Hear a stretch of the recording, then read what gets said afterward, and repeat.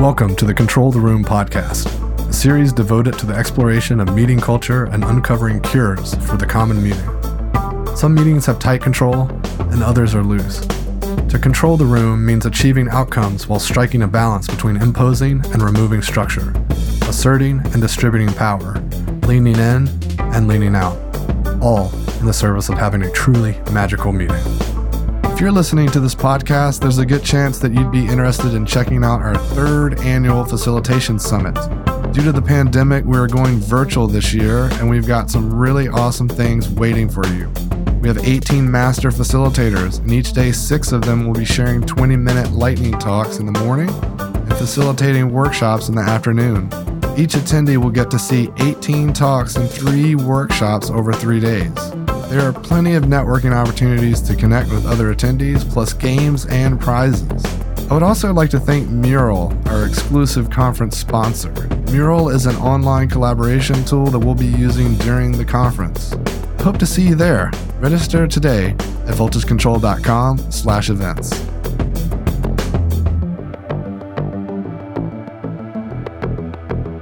Today, I'm with Haley Temple, Learning Experience Lead at Mural, where she designs holistic learning experiences to help people build remote collaboration confidence.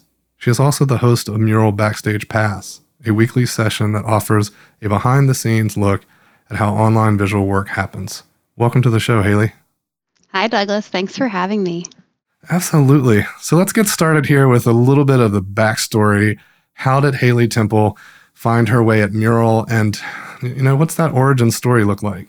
Yeah, sure. So I started my career in the corporate world at SAP, and I was learning design thinking. I had some really fantastic managers and mentors who were teaching me design thinking and how to use it and how to apply it with our customers. And I loved being part of, at that point, it was a lot of workshopping, being part of workshops where meeting magic was happening, I love that magic moment where everyone feels like, yes, I got what I wanted out of it. I feel like I contributed, and I wanted to be able to create that. And I saw these awesome facilitators making that happen. But then there was this contrast between the workshops that we were hosting for our customers and then the types of meetings that we were having internally. And I was actually falling asleep in meetings. My manager would have to kind of elbow me awake and make sure I was listening to that PowerPoint or that executive talking about something.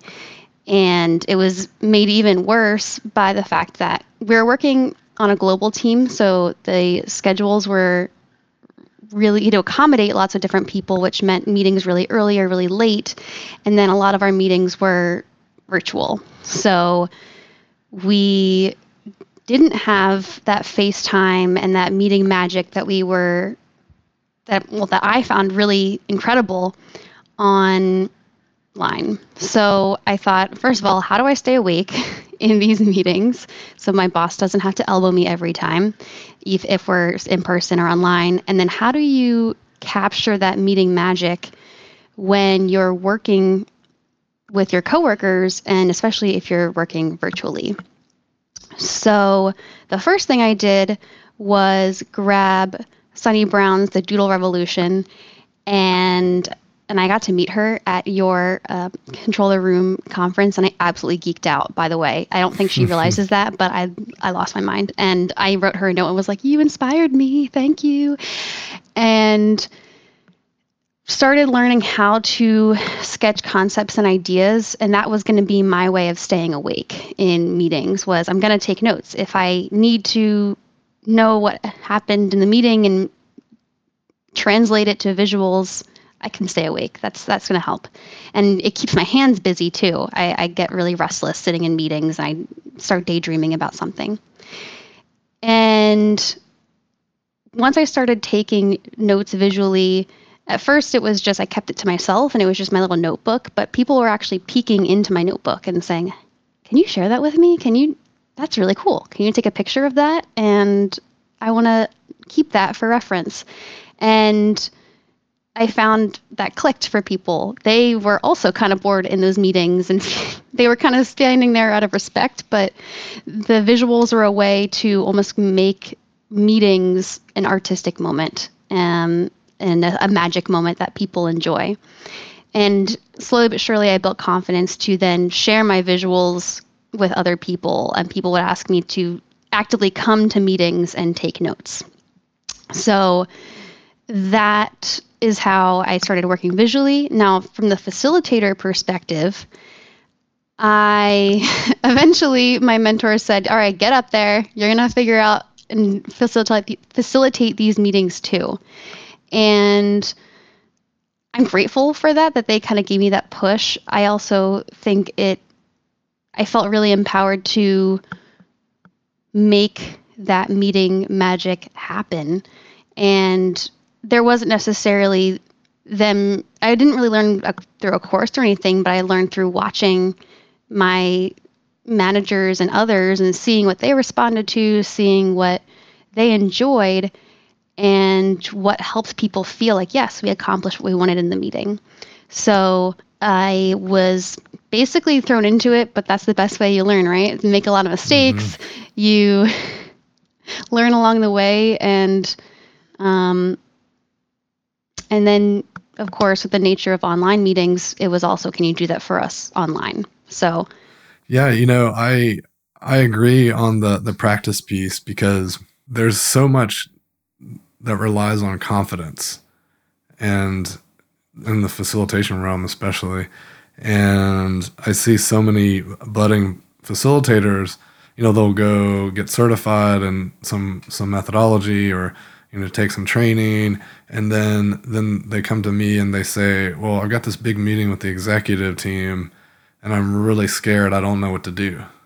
It's like, all that training did was tell you a bunch of things and a bunch of concepts, but unless you try that thing on, until you put that suit on, do you actually experience it and know how you can be authentic and how you can personally hold space? So I think that really resonated for me as you were telling the story of just kind of, trial by fire, just get in there and do it. Yeah. And you raise a good point about people when they start facilitating for the first time. It's not like I'm better anymore. I still put a lot of pressure on myself. Like, I have to do well and I have to help meet the meeting goals. And it's important to remember that. And I appreciate that when I first started facilitating, I was never alone. So it wasn't always just on me. I was always had a co-facilitator. And I think having somebody else in the room to help you hold that space and make space and have someone to kind of signal off of and help manage the conversations and logistics side of things just really helps with boosting confidence. And then this is easier said than done, but also reminding people who are in the meeting that this is their meeting and they need to speak up and help get to the goal just as much as you are. And that's why it's important to remind them why they're there and what the purpose is and what value they're supposed to bring to the meeting, so that they feel as equally invested in making that a success as you are. So that's right. And, I've even seen scenarios where, as the participants are being brought up to speed on that at the beginning of the meeting, it becomes clear that there are two meetings that need to happen. Half the group is at one altitude and another half's at a different altitude. And coming to some realizations like that can be really powerful, because maybe we can split them up, or maybe we can say, all right, well, let's continue with half the group and the other half will meet later. Mm-hmm. Yeah. That's when your real facilitation craft comes in, when you made an agenda, you made a quote unquote a plan, but then you realize that you have different dynamics at play and you need to not improvise. In a way it is improvising, but look at your toolkit and be able to respond in real time to the situation. And how do you do that? And that's where I look to, your own skills and kind of your own little toolkit and pull things out, but then also your co-facilitator or whoever's that calming presence with you in the room to say, okay, let's take a coffee break. Let's talk about this and decide what to do next. and that person is someone who's kind of a sparring partner with you. I love that. And I've actually found it easier in the online space to bring co-facilitators because, it's not an extra hotel room. It's not an extra flight, not an extra expenses, and to actually take someone along. And I found clients are a lot more receptive to that. And also it's maybe even more necessary where someone can manage the tech while someone else is managing the content. Mm-hmm. Yeah. Online meetings is, and I imagine you and other facilitators have, as this year has given us an interesting constraint where we can't have any travel or travel bans. What do we do in that situation, right?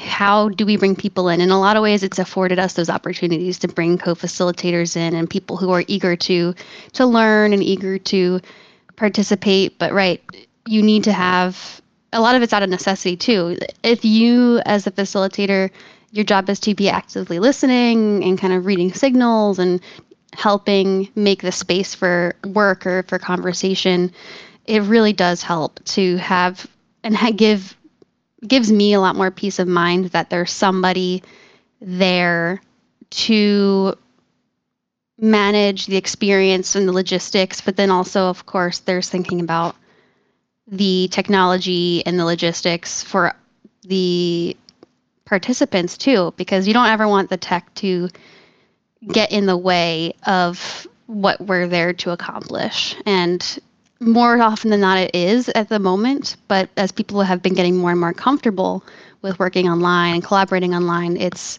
gotten better, but it's always a challenge, of course. Yeah, absolutely. I mean, we've taken to having a workshop before the workshop just to make sure that everyone has the 101 stuff, right? Do they know how to use the chats in Zoom? Are they comfortable enough with the basics in Mural? Because I find that there's cognitive overload if we start the workshop and we're just starting to dig into hopes and fears, or talking about purpose, and they're also trying to figure out how to zoom in and out and add a sticky in Mural. They're confronted with two big things, right? They're learning a tool and they're also having to contribute in a meaningful way. So we've begun to decouple those things so that people can do something. Just we ask them really simple things like what did you eat for breakfast? It's no one has to think very hard, and they can spend their faculties on learning the tools and getting up to speed. So that's definitely a challenge that we see a lot, is how do we decouple and reduce that burden of the tools. Are there things you mentioned picking up on signals? So are there things that you've been noticing that you've started to refine? You've been doing remote work long before COVID. In fact, we were just talking about how you spoke at Control the Room, and people were like, yeah, maybe, but I don't know, it's a lot more fun to get people in a room, and now we're kind of forced to do these things. So I guess with just, you've been thinking about this for a really long time. We hear that so much, is reading the room is really hard. And in fact, yesterday I heard reading the room is so much easier than reading the Zoom. Oh, I love that. And that's true. Oh my gosh.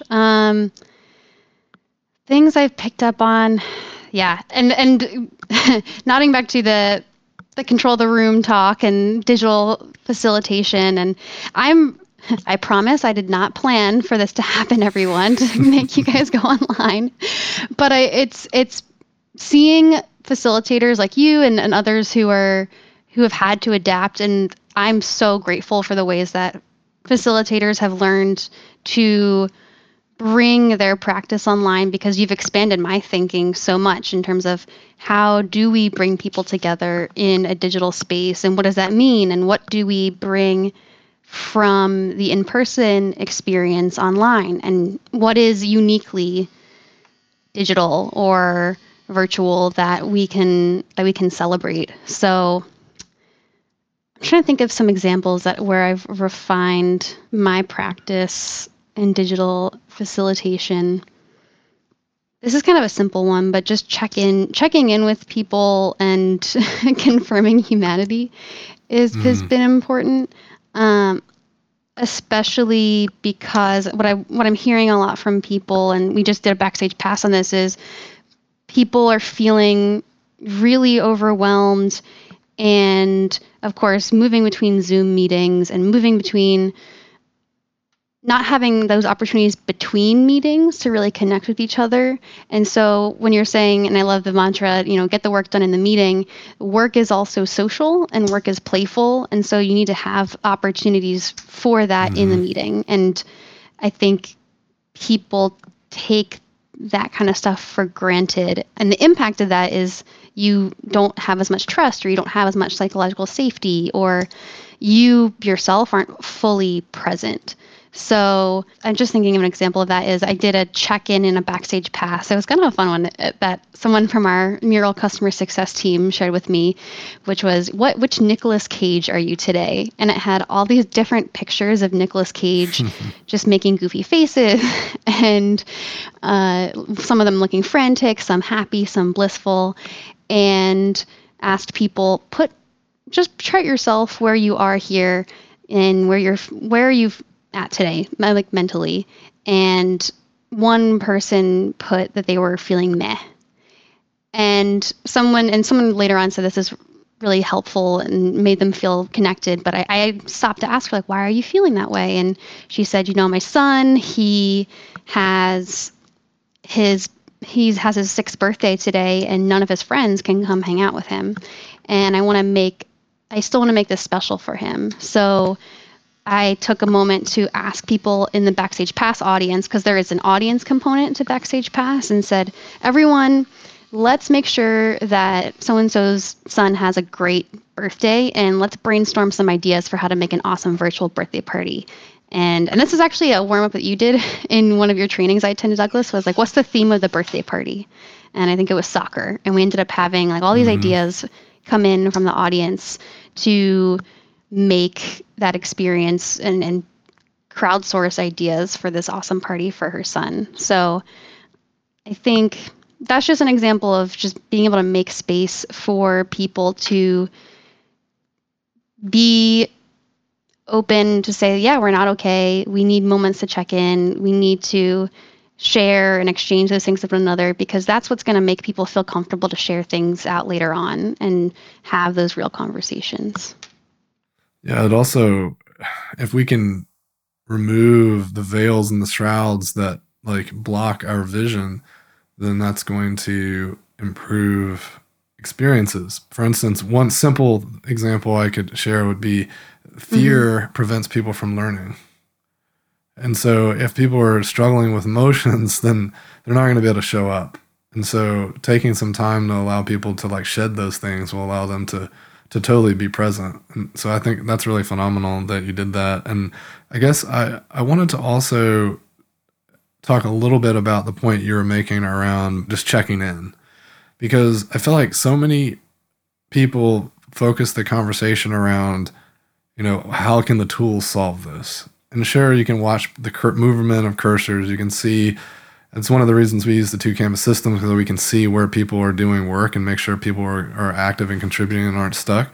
But at the end of the day, I think it's really the responsibility of the facilitator to design in moments where it becomes clear, these assessment points. How do we know if people are where they need to be? And how do we give people the opportunity to say they aren't where they need to be either? I mean, I think there's so many different, like, to your point, doing a pre-session that I could see as like a little social hour in a way, or a half hour, 15 minutes or whatever, and giving people, removing that fear of, I can't use the technology, or I don't know how to use this. Okay, perfect. Great. We're taking care of that.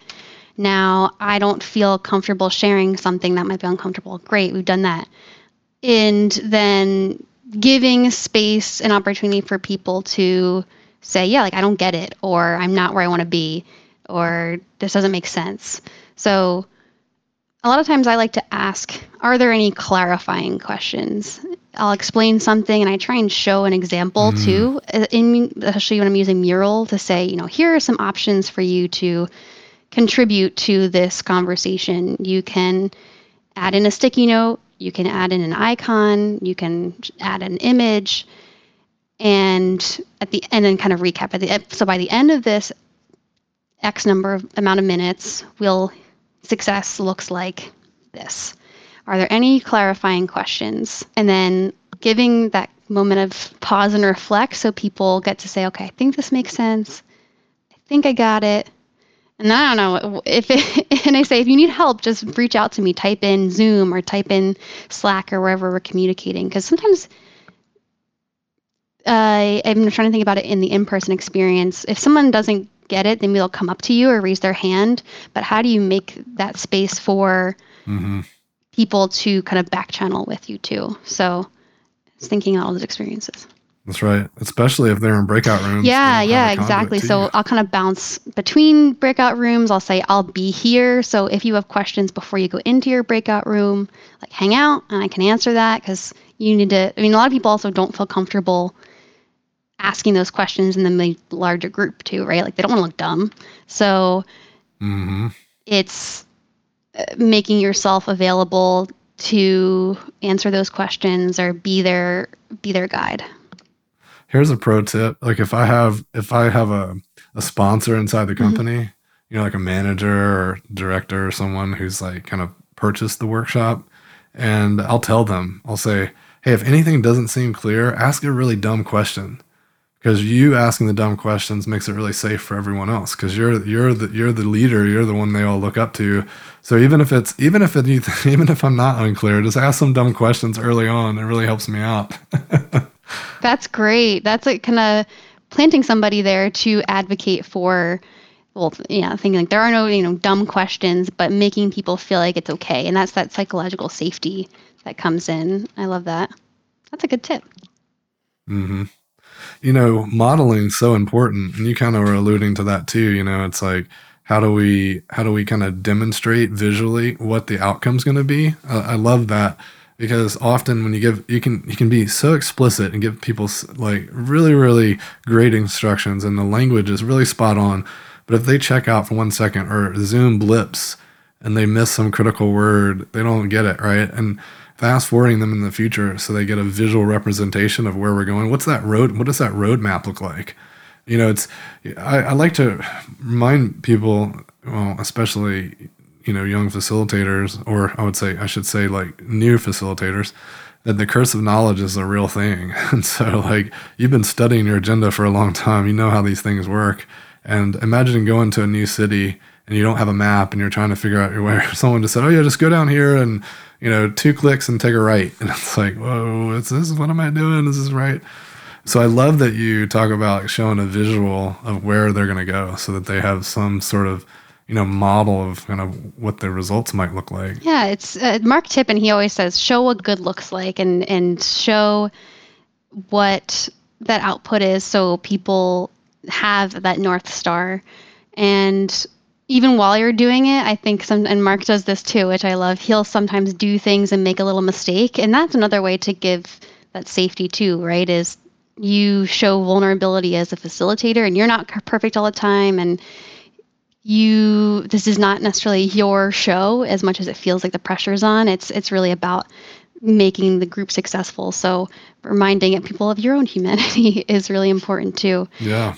And the curse of knowledge too is not just the agenda, but the technology too, right? You talked about that cognitive overload that comes with the technology. So it's trying to remind yourself in a way too of what are the simple instructions that I can provide, and how can I break this down in a way that makes it digestible and makes it easy for people to access. So doing that check-in or that warm-up, whether you use technology, some sort of technology like Mural or not, making that fairly simple so people feel comfortable and they feel that they're dipping their toe in the pool a little bit before they have to jump into the whole using it for the whole meeting. Because I've heard people say if you don't have that moment of, okay, I think I get this and I think I know where we're using it and I feel comfortable using it, then they disengage from the conversation and the collaborative meeting entirely. And that is a tough place to be. Absolutely. To that point, I've sometimes introduced it on Teams just as Mm, a visual note taking tool. I'm just taking notes, and most of them just watch. And then, over time, they're like, okay, this thing's kind of cool. I want to kind of lean in and use it. So that's another way too. You don't have to have everyone, if people aren't quote unquote comfortable getting up to the whiteboard, then you can be at the whiteboard, like drawing and taking notes and things.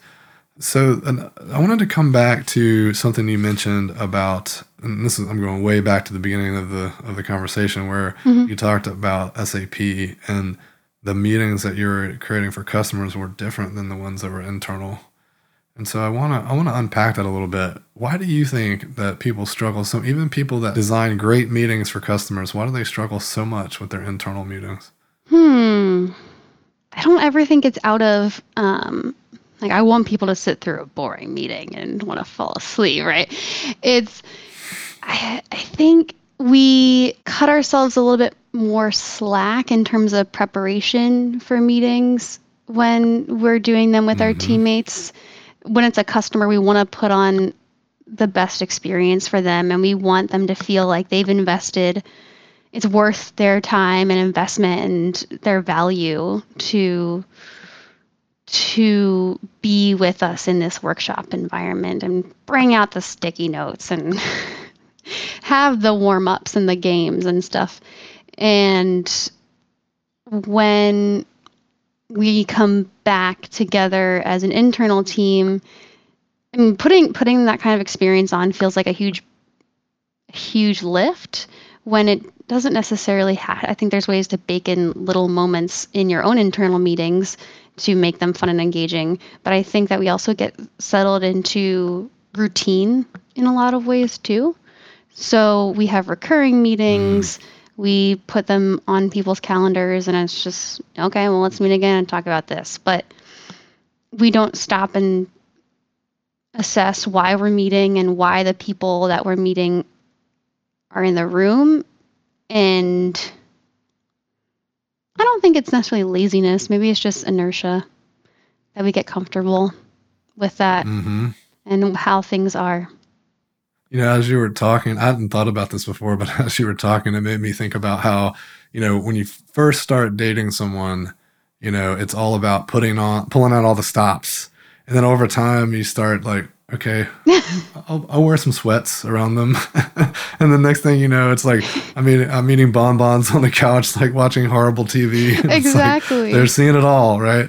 Um, and I think it's a similar thing, like where it's like, oh, we don't have to, because these people respect us. They're part of the team. Like, I don't, but the client, I have to go out and pull out all the stops and impress them, and they're paying for the time, which is really, it's, I think both, whether it's like the spouse or the coworker, it's like, man, they're the ones that like, they're the ones that are in it with you to the end. And so like, why we should be pulling out the stops for them. But and I guess it's just human nature to gravitate toward what might seem comfortable, even though in the meeting setting, it's like we're not talking about sweats. We're talking about like doing things that are like everyone like is frustrated by. So it's really no, it's really fascinating.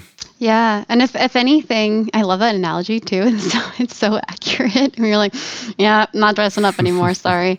You know what you were getting into. But it's if anything, it's those internal meetings are really cool opportunities to work in different ways and it kind of become I don't know, I look at it as those are kind of safe spaces to try stuff. Yes. Like I want to try something with a customer or with an audience on Backstage Pass and I'm not sure how this is going to go. So I'm going to try doing this with you guys first and see how it goes. And they're the ones who are able to give candid feedback and say like this worked well or didn't go well or like you can read the room and see things or read the virtual room, this virtual Zoom. And because thankfully at Mural especially we were always cameras on so you can read the room and people are willing to give honest feedback about it. So um, I think people also don't think of themselves. I don't think people this is kind of my mission is people don't think of themselves as facilitators. They don't think the people so our meeting workshop our workshops at SAP, people, I've had someone introduce me once as like, she's the one with the magic and the sticky notes. I'm like, okay, cool. That's what I mean. I appreciate that people think it's magical, but I also want people to realize that it's not this other thing that other people do and that you don't do. And your meetings are inherently have to be driven by slides and one person talking. I would love it if I want people to realize that facilitation, it's an essential skill. It's something that you need. If you're having meetings and you're hosting meetings and making space for meetings, you have an opportunity to bring methods and bring approaches into your work that make it more exciting and that make it more engaging and meaningful. And it's giving me chills. I'm really excited about thinking about being able to help people realize that. Yeah, it's amazing. This notion of the future of facilitation and facilitated leadership. I get excited thinking about organizations, waking up to that and starting to, build practices around it and really honor it. And I see the wave coming, and it's just a matter of when. Mm-hmm. And making it, I don't know, thinking about helping other people who say they're not facilitators or they don't know where to start, making that an easier transition. So maybe if they don't realize they're a facilitator yet, or they don't realize the techniques and stuff that are out there, giving them an on-ramp and some guidance. Yeah, we like to say that there's no such thing as bad meetings, just bad facilitators. Interesting. And when people call a meeting, you're facilitating, whether you're being, and if you're not being intentional about it, if you're not actually thinking and preparing and showing up in a way that makes the meeting awesome, then you're just being a bad facilitator. Mm-hmm. So you talked about falling asleep in meetings, and so I'm curious, like, what's your favorite anecdote to you? If you're in a meeting and it seems like it's about to be a snooze fest. How do you show up as a participant to prevent that? Trying to think and looking back at meetings where I fell asleep. I mean, there were the ones that were very, I imagine very quote like classic, where you say there's an executive standing up, talking and pointing and proposing a concept. And there's the rest of the group just kind of sitting and listening and not contributing. So I think a couple of things. One way is if I have an opportunity at a break or something to talk to the meeting host or sponsor or the facilitator, whether they know it or not, and invite people to share their ideas. So can we, before we jump back in, like, let's just capture you've shared some really great insights and ideas so far. Like, why don't we hear from the rest of the group, like give everyone a few minutes to jot down their ideas and share that out and gather some of that collective knowledge from the group. And sometimes people are like, no, that's okay. But overall, I think trying to let whoever is that meeting host know, hey, like what you're sharing is really valuable, and I imagine like people have things that they want to share about this topic too, and that are interesting to them, and that'll probably be interesting to you too. So why don't we leverage that? And people are always like pleasantly surprised, like we're asking for your opinion, and it's like, yeah, this is a meeting of the minds. This shouldn't just be a one person show. That helps drive that engagement, and doing it in a way where it's going to be helpful to the host or helpful to like whatever the purpose of the meeting is. Another way I've done it is, honestly, I'll just stand up and start drawing or start taking notes and use those visual tools to bring, I don't want to say magic. Like it is kind of magical when people start capturing, recording, for a couple of reasons. Because the person who's hosting the meeting feels like they're being listened to, and that's really, really valuable to them. The people who are quote unquote observing are also able to capture that information visually, because we think pictures and visuals are more powerful to people. So capturing those visuals really is delightful for me, but also helpful for them and to process that information. And then I've also seen, and which I had my favorite part is people start contributing. So maybe they don't feel like an artist, but they'll jot things down on sticky notes and they'll bring them up to the quote unquote wall, or they'll message me in Zoom, or they'll add a sticky note onto the mural. And I welcome that. Like, this is not just me being the artist up here drawing. This is our way to document the meeting. And that to me felt so good, to be able to make space for people to contribute. So yeah, those are a couple ways. And just standing up helps a lot in a meeting. I hate sitting in meetings. So yeah. Yes, standing up, even just changing. I don't think we humans were meant to be in one position for long periods of time. So yes, movement and changing scenery. And it's really difficult in the virtual setting, because in real life meetings, even if you were at a table, you might move over a little bit. You might go throw something in the trash can. You're kind of mixing it up and fidgeting and things. But in the Zoom world, you kind of got this little, 2 foot by 2 foot area that's in view of your camera. And we all kind of sit pretty still, kind of poised, trying to make sure that we're in lower thirds or whatever, or, lower thirds. So yeah, it's tough. Have you seen any good icebreakers or activities to get people moving in different ways?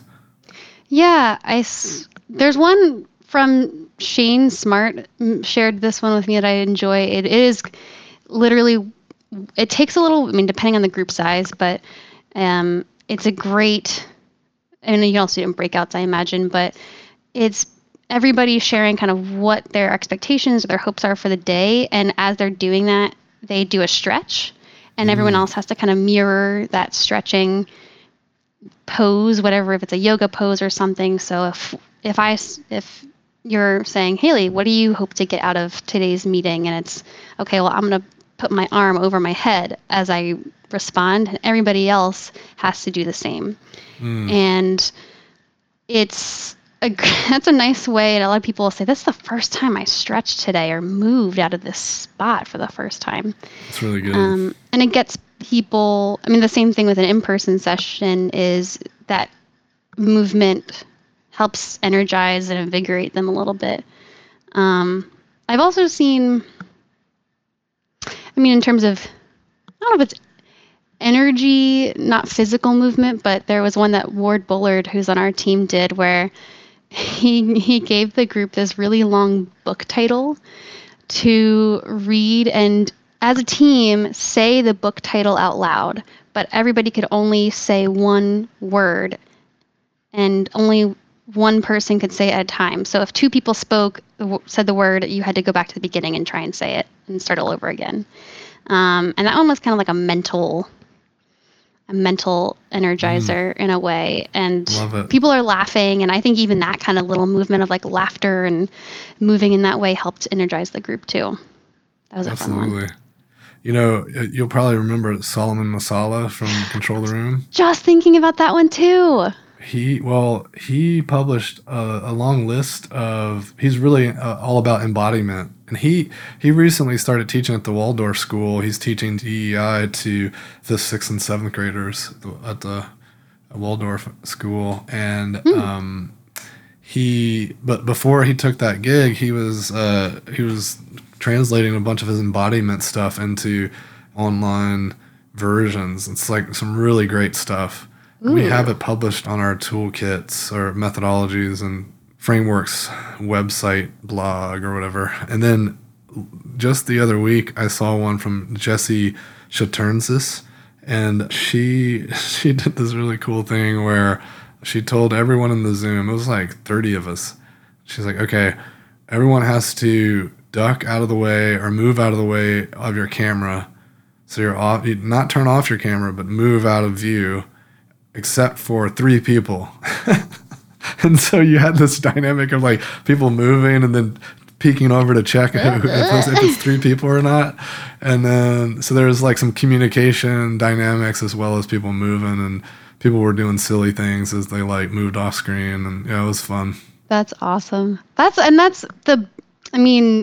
In terms of, I was saying before about like talking about digital facilitation, and then with COVID, everyone having to move online, other facilitators doing a really great job using that really like a design constraint to think about how do we make moments like that where we need movement, where we need safety, where we need consensus. Like, how do you make those moments in a meeting happen online? And that's been a really awesome and inspiring, a great thing to come out of COVID is that people are adapting and finding awesome solutions.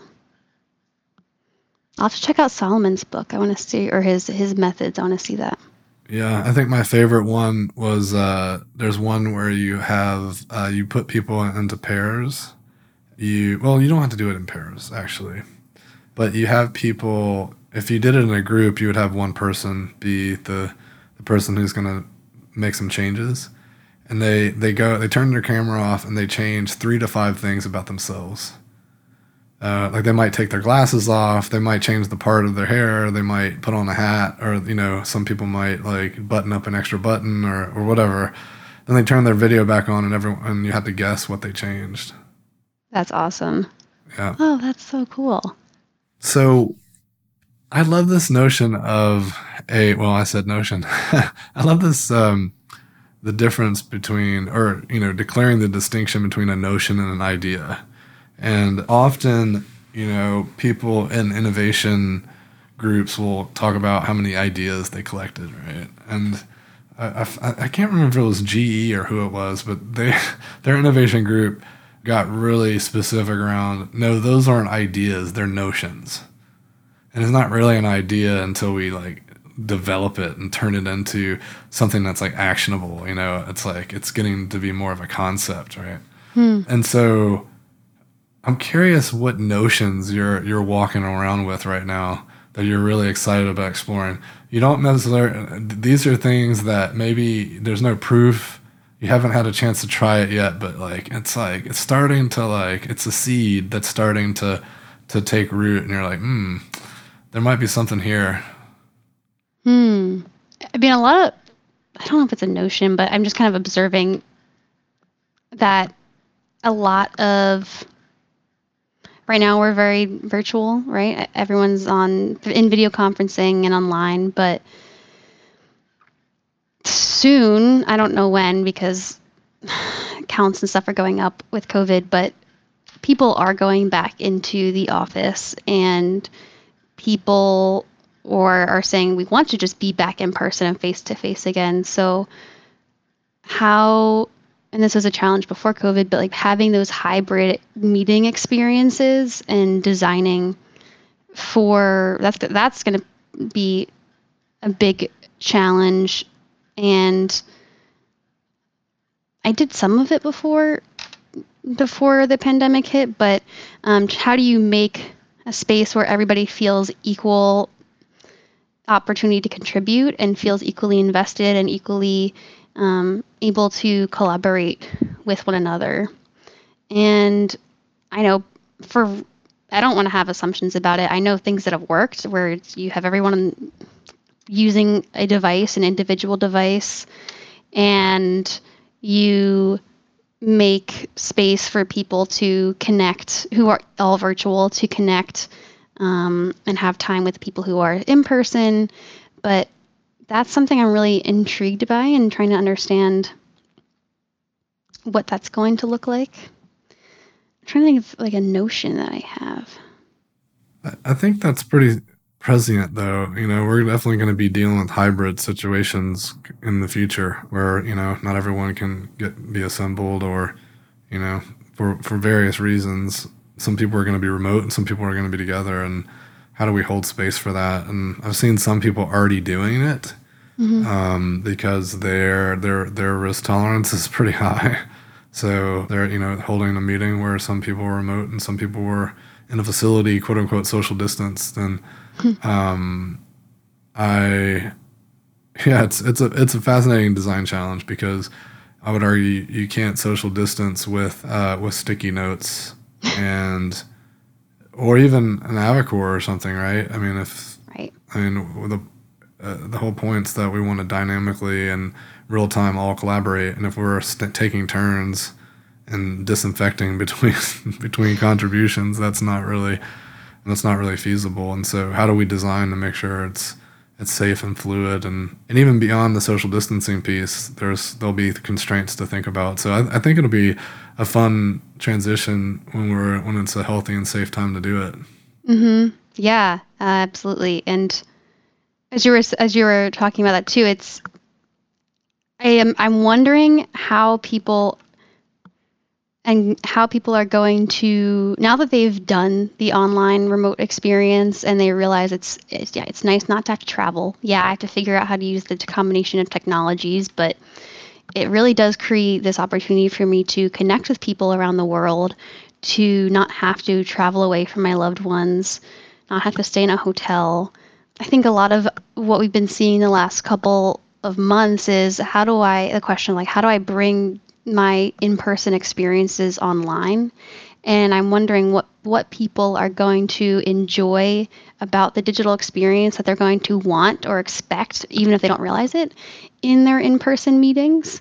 And the design challenge is accommodating for that, because there are certain things that are great about digital sessions that you can't get in person, or that it's a lot more challenging to bring together in person, and vice versa. I mean, being able to go out to a dinner or something together in person, you can't really do that. It's different. So I don't know if it's necessarily a notion more than just a question about what does that look like in the meeting, beyond the meeting, and how do we make space for that, considering now people are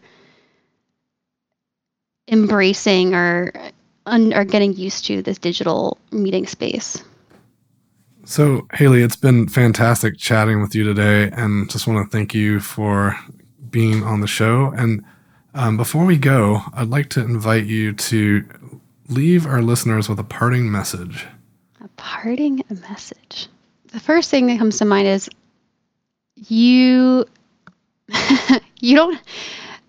have an opportunity, a unique opportunity to, if you're listening to this podcast and you are obviously somebody interested in what makes meetings magical, you have opportunities and you can take them to make your own meetings magical. And whether you are the host or you're quote unquote not the host, or you're the facilitator, whatever that role is, and the participant, take opportunities to take little risks that help people feel more engaged, feel more excited, whether that's drawing or stepping up to do a method, to practice a method, or getting people stretching even, because that makes you kind of a bright light in the wake of boring meetings. And, it's in the wake of Zoom meetings and stuff like that are back to back to back, you have the opportunity to help make one of those meetings sparkly.